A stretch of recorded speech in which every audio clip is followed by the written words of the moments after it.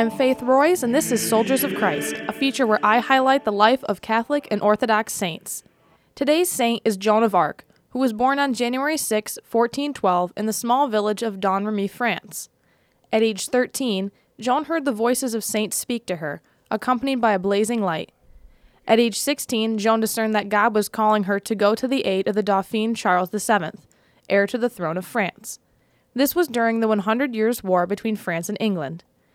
Charles had to travel to Reims, which was under English control, in order to be consecrated king. Under the instruction of the voices, Joan went to the Dauphin's representative and told him she was sent to help the Dauphin. The soldier did not believe her and sent her away. Still, the war raged on, and defeat for the French seemed imminent.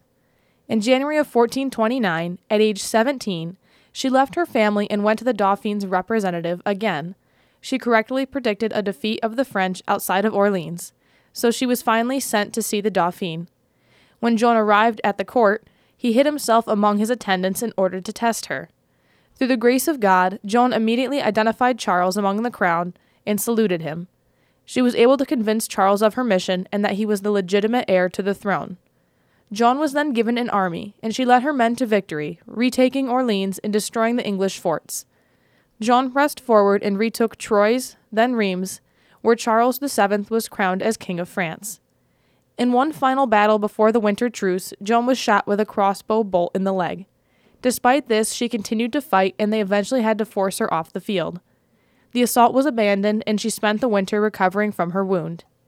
In April, the voices warned her she would be taken prisoner before Midsummer Day. On May 24th, during a fight, she was taken prisoner and sold to the English for the price equaling that of a king. The English then decided to charge Joan as a heretic, and in 1431 Joan appeared before her judges, some of whom were French. Although only 19, Joan was not even allowed a lawyer to defend herself.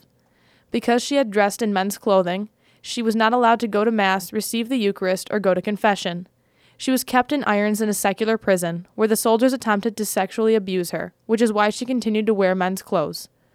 Joan was then put on trial, and although the judges tried to confuse her, she amazed everyone with her wise and pious answers.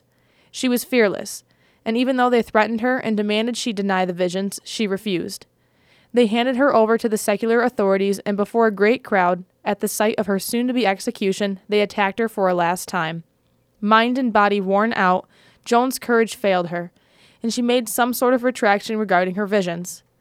Instead of being burned, she was sent back to prison. A few days later, she realized her mistake, so she stood fast by what she said during the trial, only having retracted the statements upon fear of death.